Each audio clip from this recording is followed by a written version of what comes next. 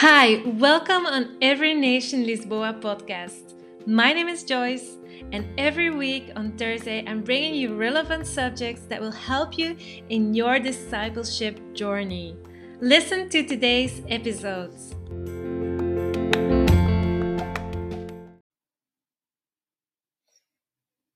Hi guys, good evening. Welcome to our Thursday talk. Today we're going to talk about how to fight clean or how to fight fair in relationships.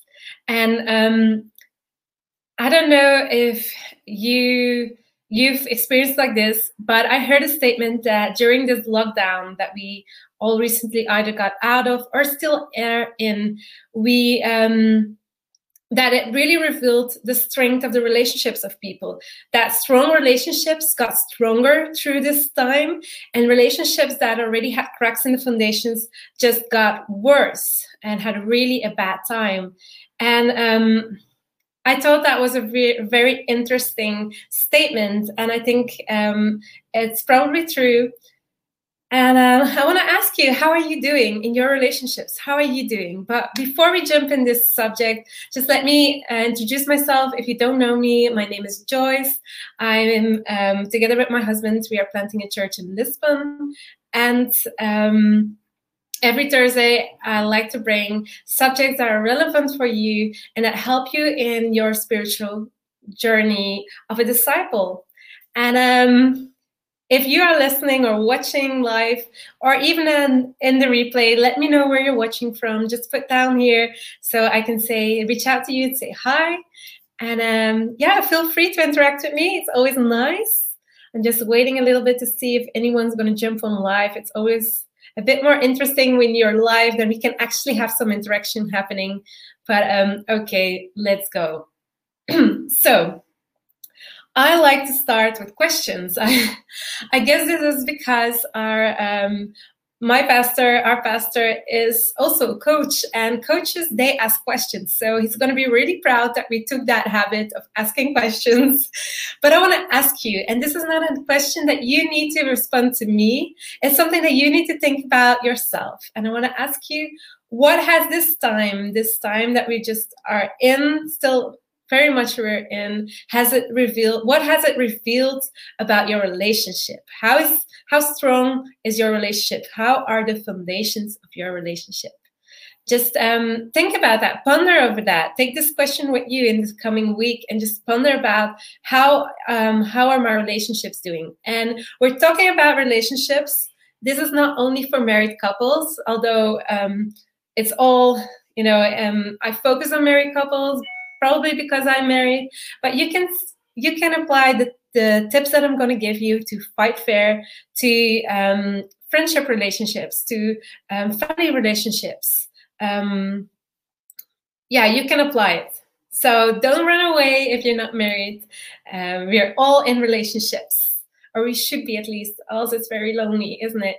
So let me know so that I can get a bit of idea who is listening, who my audience is. Let me know if you are married.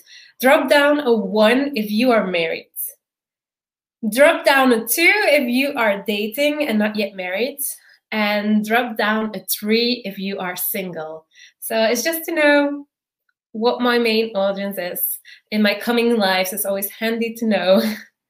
But let's look at some tips that I got from listening to some podcasts from Lisa and John Bevere, and the founding pastors of Mosaic. And they had a conversation together, and they really shared some great tips that I'd like to share with you in how to fight fair. Because let's face it, in relationships, there are tensions.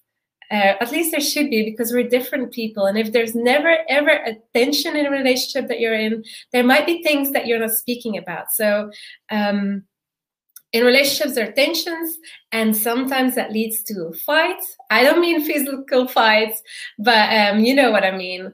And we need to learn how to fight well, how to fight fair, how to come to solution together and not stay stuck in the problem.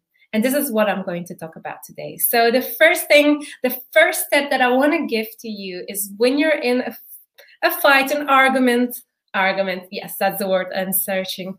To not attack the person, but the problem. The tendency is, and at least I have the tendency, I don't know if you do, but the tendency is to start off with like, you always do this, or yeah, you shift the problem to the person and the character of the person, and words like always or never are not good because they're not truths. And it really puts a lot of weight on what you're saying. So when you start attacking the person instead of looking at the problem together, then you start, you get in an accusation mode, and you don't set yourself up for an honest conversation here.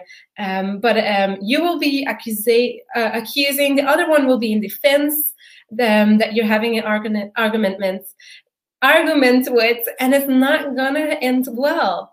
So again, don't attack the person, but look at the problem.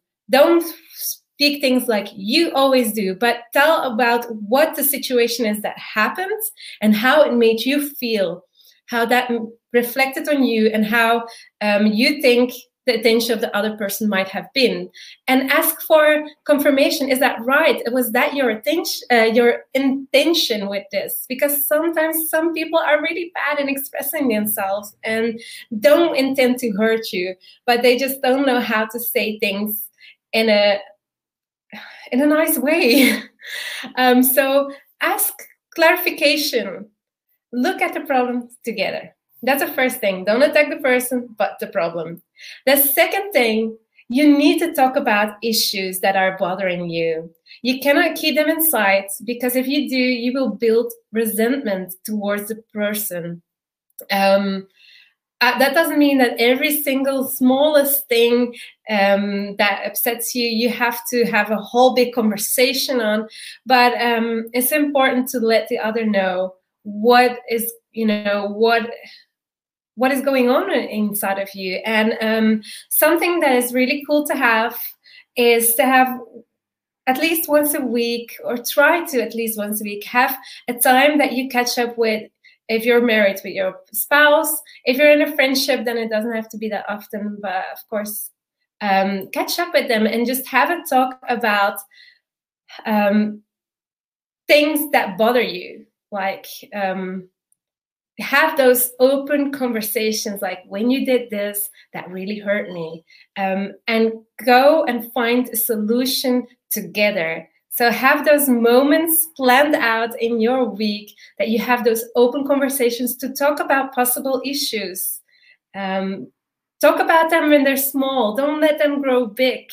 And then it becomes such a emotional, and the emotions around it become so big that you don't even know why it bothered you in the first place anymore, because you can't really remember the details of it. Talk about it when it's fresh, and yeah, before it builds any resentment in you. The third thing, take time after the conversation gets too heated. I love that tip, and I'm really bad at applying it. Yeah, sorry to really be real with you guys, but Elvis and I, in our conversations and arguments, it doesn't always go fair. We have to learn still, and that's why we love listening to podcasts, reading books, going to courses if we can about marriage, about relationships, because it's so important to grow and to continuously re-look at how we are doing. And it's a growth journey. And this one thing I really need to practice still, but I love the idea that's given.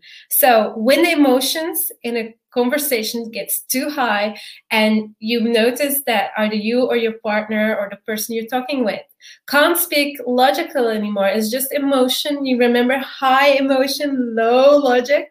When it gets really like that, it's better to allow each other some time out. And that practically means that you say, let's come back in an hour of time, sit here in the corner with some chairs, and let's talk it through. But right now, I need some time to just cool off. And then you both go in a different space. You give each other the space to just process a bit and to calm down. That is important to do, and it's important to allow the other to do that. If one of both of you says, I need some time out before we continue, allow the other to have that time out. Give your best self to the other and allow the other to give their best self to you. That's one phrase I heard, and I love that. Giving our best self. And often we fail at giving our best self, but at least we continuously should try to give our best self. Like with all of these tips that I'm saying, it's not about perfection, getting it all right. But I just love to talk every now and then about relationships, because we all are in relationships, and it's good to be reminded and to continue to practice these skills, actually, of fighting fair. The fourth thing, don't stay hovering over the problem for too long. There's a time that you just have to, stop focusing on the problem and start working together towards a solution. And here it is like this. The problem is here, and you both are looking together to the problem. It's not the problem is here, you are here, and your partner is here, and the problem is in the middle. That's not a good way to look at the problem, because then you're opposites. And so see yourself like a team working together to find a solution, because our relationship is more important than winning the argument, isn't it? Our goal is to, at the end of the argument or the fight, is to come out stronger, to come out with solutions that help us both in the relationship thrive. So, that means that you separate the problem from the person. You don't see the person as a problem, like I mentioned before, and you are the team looking at the problem together. I think fifth, I didn't put numbers in it, so I think the fifth tip that we're at the fifth is allow each other to make mistakes. Allow the other person to make mistakes. And again, this I don't find easy. I'm what some people would call a perfectionist. So I don't leave a lot of space for mistakes, not for myself, not for my partner. And this is something that creates an atmosphere of tension a lot, and that makes people run around you uptight when you always now I'm thinking in Portuguese. Okay, when you always desire the best of the other, but like stronger than just desire it. If you know the word, just put it down here. Help me out, guys. But just give space to the other to make mistakes. We're not always going to get it right. And it's something that I still need to learn, that I need to grow in. I made progress, but I still need to grow more in this. And I just want to be honest with you, so these things don't overwhelm you, so that you can see that it's a growth journey, not perfection. So, and the last thing is love the other one with your complete heart. Sometimes there are some hurts from the past. Some people have fear of being abandoned because of what happened in the past, or other fears, and you fear that this will be repeated into the relationships that you start, either friendships or with your partner, your spouse, your children, and it keeps you from loving them with all your heart. It keeps always like a kind of a part that you keep hidden and safe, so that you're safe when the relationship breaks or goes wrong. You don't have lost everything. Like, it kind of feels safe, but it doesn't work like that in a relationship. You need to love with all of you, with your complete heart. And so there might be some issues that you still need to deal with from your past, so that you can love the other one more freely. So that's always good, to ask the Holy Spirit, what issues are there still in your life? There are some great courses out there to help you go through those issues. And then with really serious things, it can be even good to have counseling to help you, because it may hinder you in the way you love people. So these were my practical tips on how to fight fair, how to love well. And let's just talk a little bit, because I still have a little bit of time, about what we can do to build the relationship. We talked about how we can have arguments in a positive way. Now let's look just a little bit about what we can do to build the relationship. And one big thing is do fun things together. Like I said, I mentioned create rhythms that keep you together. So rhythms are having these date nights that you talk serious, that you talk the issues that are the problems that you face with each other, but also have date nights that you have fun, that you do things that you both enjoy and makes you both feel like you flourish. And yeah, like you're a cup that runs over. So get to know each other so you know what each one of you likes and what are the touching points that you both like, and plan those things. Hi, Christine. Yeah, thank you. Great to hear from you. And second thing, give each other the freedom to also have some me time. It's great to do things together. It's great to share so many things together. But like you might have experienced in the lockdown, we all need our personal space from time to time. So give your partner the freedom to have that personal space.